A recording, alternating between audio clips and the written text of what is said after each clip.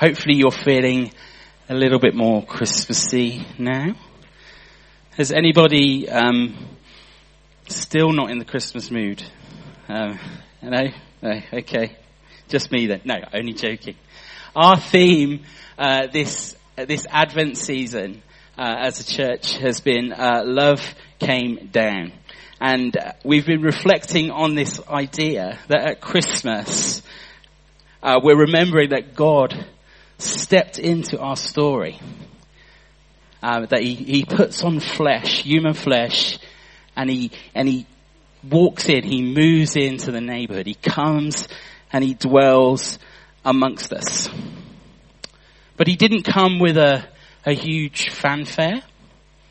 He doesn't reveal himself in all his glory. He doesn't overthrow the powers of his day and rightfully take the throne of a king.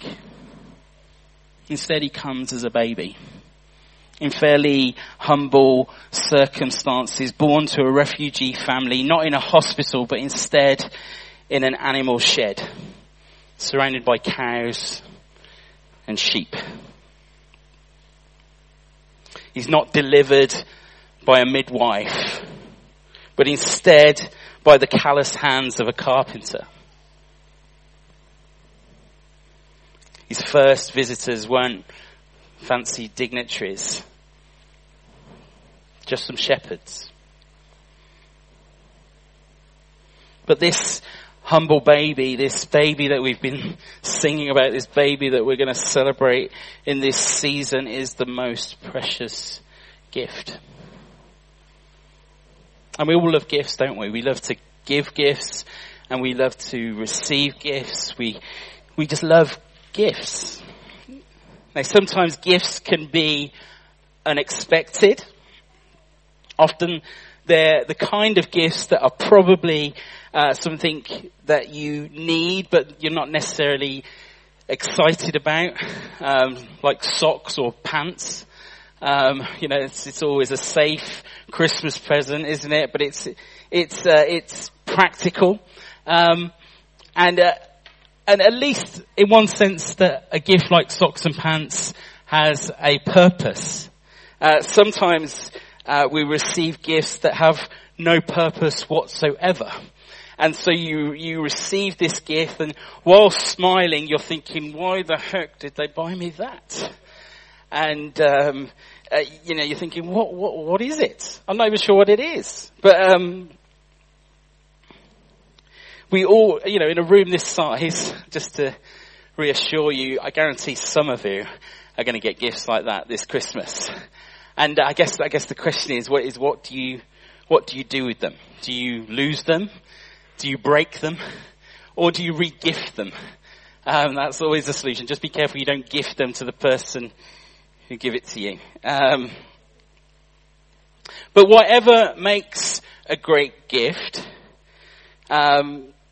there are some qualities, aren't there? When we think about what makes a great gift that someone can give us, husbands, you might want to listen to this for the next few minutes. If you take nothing away from what I say this evening, just this, some qualities of good gifts. Wives, you can thank me later on.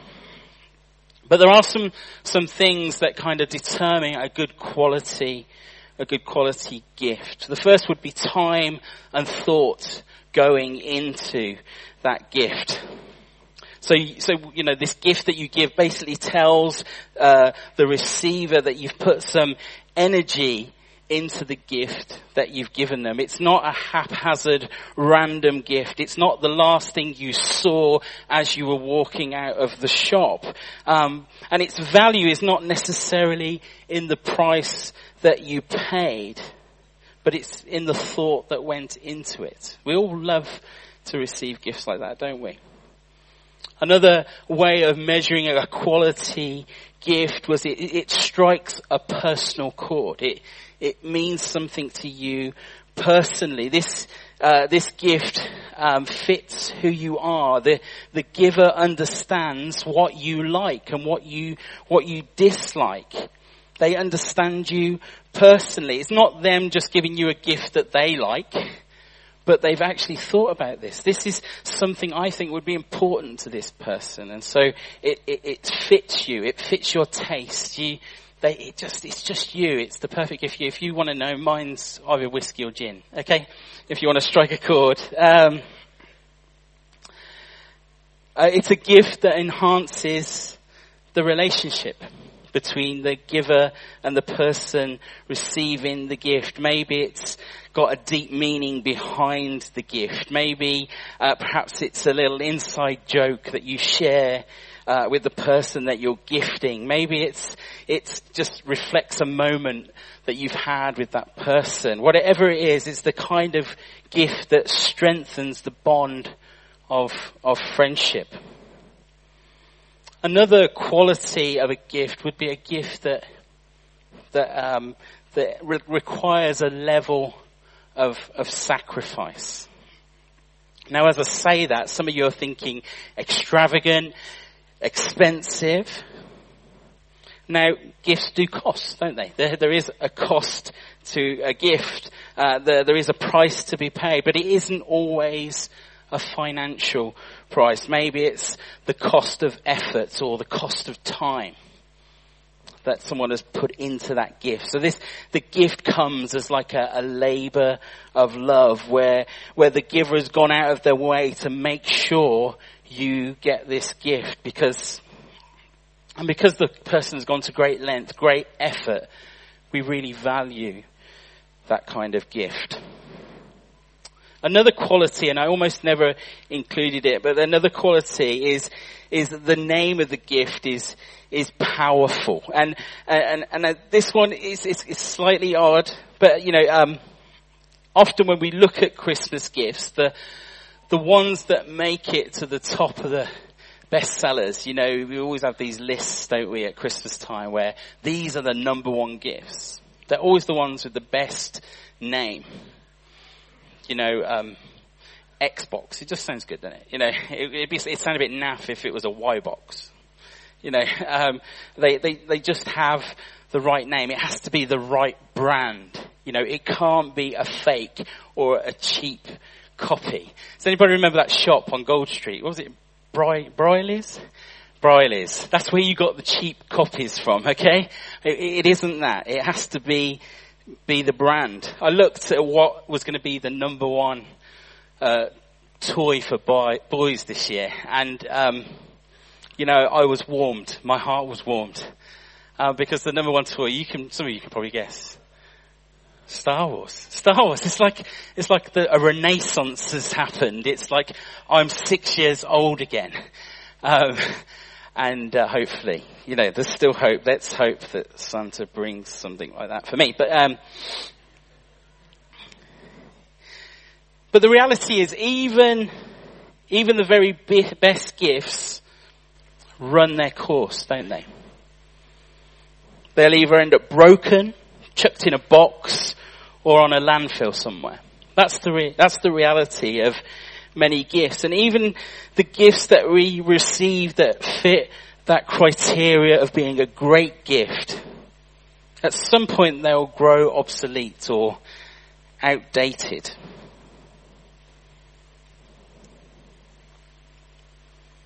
And so it reminds us of what does it mean to have a gift that doesn't run out, a gift that isn't obsolete, a gift that continues to give and bring life. And you see, as we've sang tonight, we've sang about a gift that's more precious than anything else. That's the gift of Jesus Christ. In Luke, we read earlier, it says in Luke chapter 2, verse 10, it says, "Do not be afraid. I bring you good news of great joy that will be for all people. Today in the town of David, a Saviour has been born to you. He is Christ the Lord." And so I guess the question is if Jesus is the ultimate gift, how does he fare in my list of things that make quality gifts? How does Jesus measure up? So how does he measure up on the gifts where time and thought went into it? So before the foundations of the world, God planned for his son, Jesus Christ, to come into the world that needed saving. You know, Jesus wasn't a last-minute gift. Genesis 3 predicts this divine coming to earth to fulfill the mission of God. In the Old Testament, there are more than 300 prophecies concerning this baby. They were written hundreds of years before he was born. In the New Testament, in Galatians chapter 4, it says this, but when the set time had fully come, God sent his son, born of a woman, born under the law, to redeem those under law, that we might receive adoption to sonship. To say time and thought went into the gift that is Jesus is actually an understatement. How does Jesus compare with the second quality? It strikes a personal chord, a gift that strikes a personal chord. Can Jesus really do that? Can Jesus really meet our needs today? You know, over the years, there's been many people in this church community who have discovered a personal relationship, a personal connection to this person called Jesus. That somehow, in some way, this Jesus has struck a chord with them. It's become meaningful to them. That's why Jesus became flesh. That's why he came and walked amongst us. As the prophet Isaiah said, 700 years before Jesus was born, he described him as Emmanuel, which means God with us.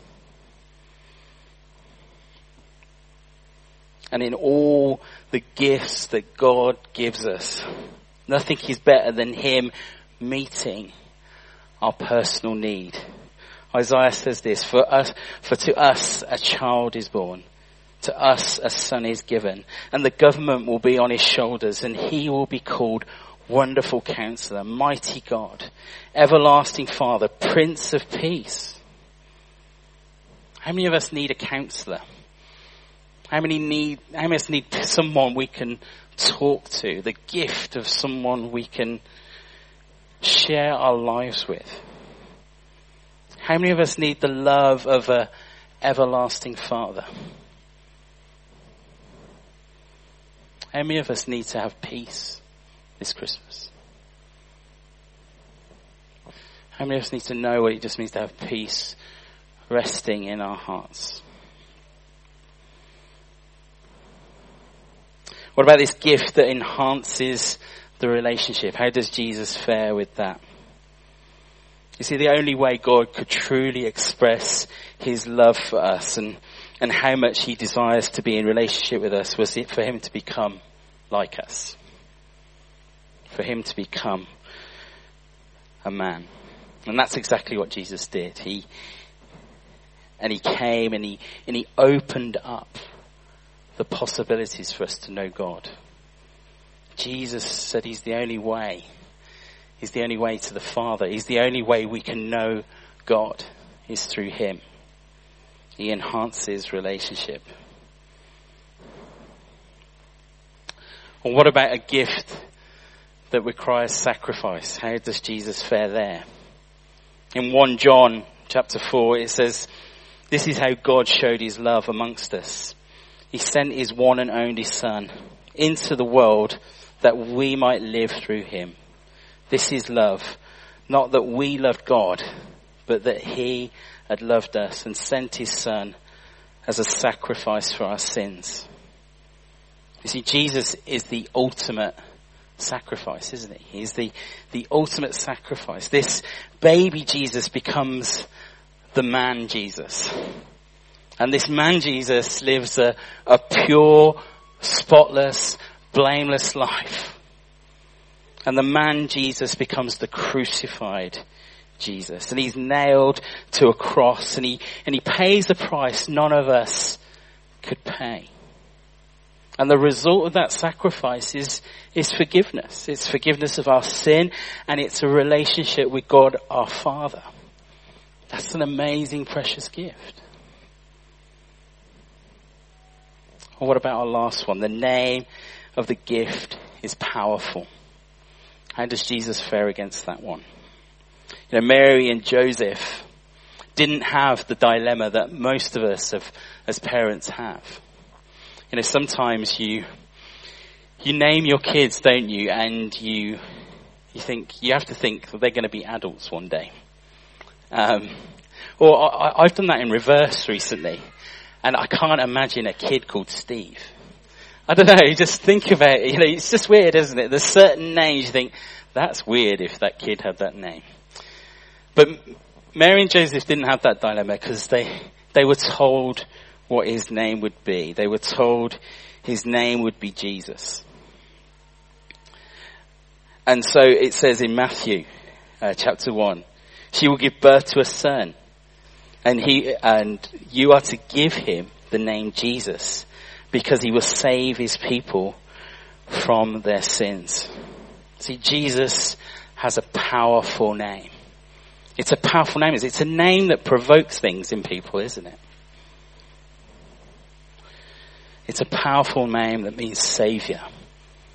It means he's the Lord that saves. But there's one additional quality in the gift of Jesus that's found in no other gift. You know, each year, last year's gifts are replaced by a new line of gifts, aren't they? But Jesus is God's eternal gift to us. And what he offers is eternal too. It's a gift that never runs out. It's a gift that never depletes. It never outwears its welcome. And that's the invitation, you see. That's the invitation to all of us at Christmas time. That's the gift that God wants to place in each one of our hands. It's to make room in our hearts and receive the gift of eternal life that Jesus has to offer. That's what this is all about. This isn't just about singing some great songs. This isn't just about having some mulled wine. It's about receiving the opportunity to receive the life and the gift of Jesus. You see, this Christmas, Jesus offers us all the best gift of all. It's himself. And so from these humble circumstances, from a baby who's born in an obscure place, who was born to be king, he transforms the world. But he doesn't do it in any of the ways that you and I think he should. Instead, he offers himself as his gift to us.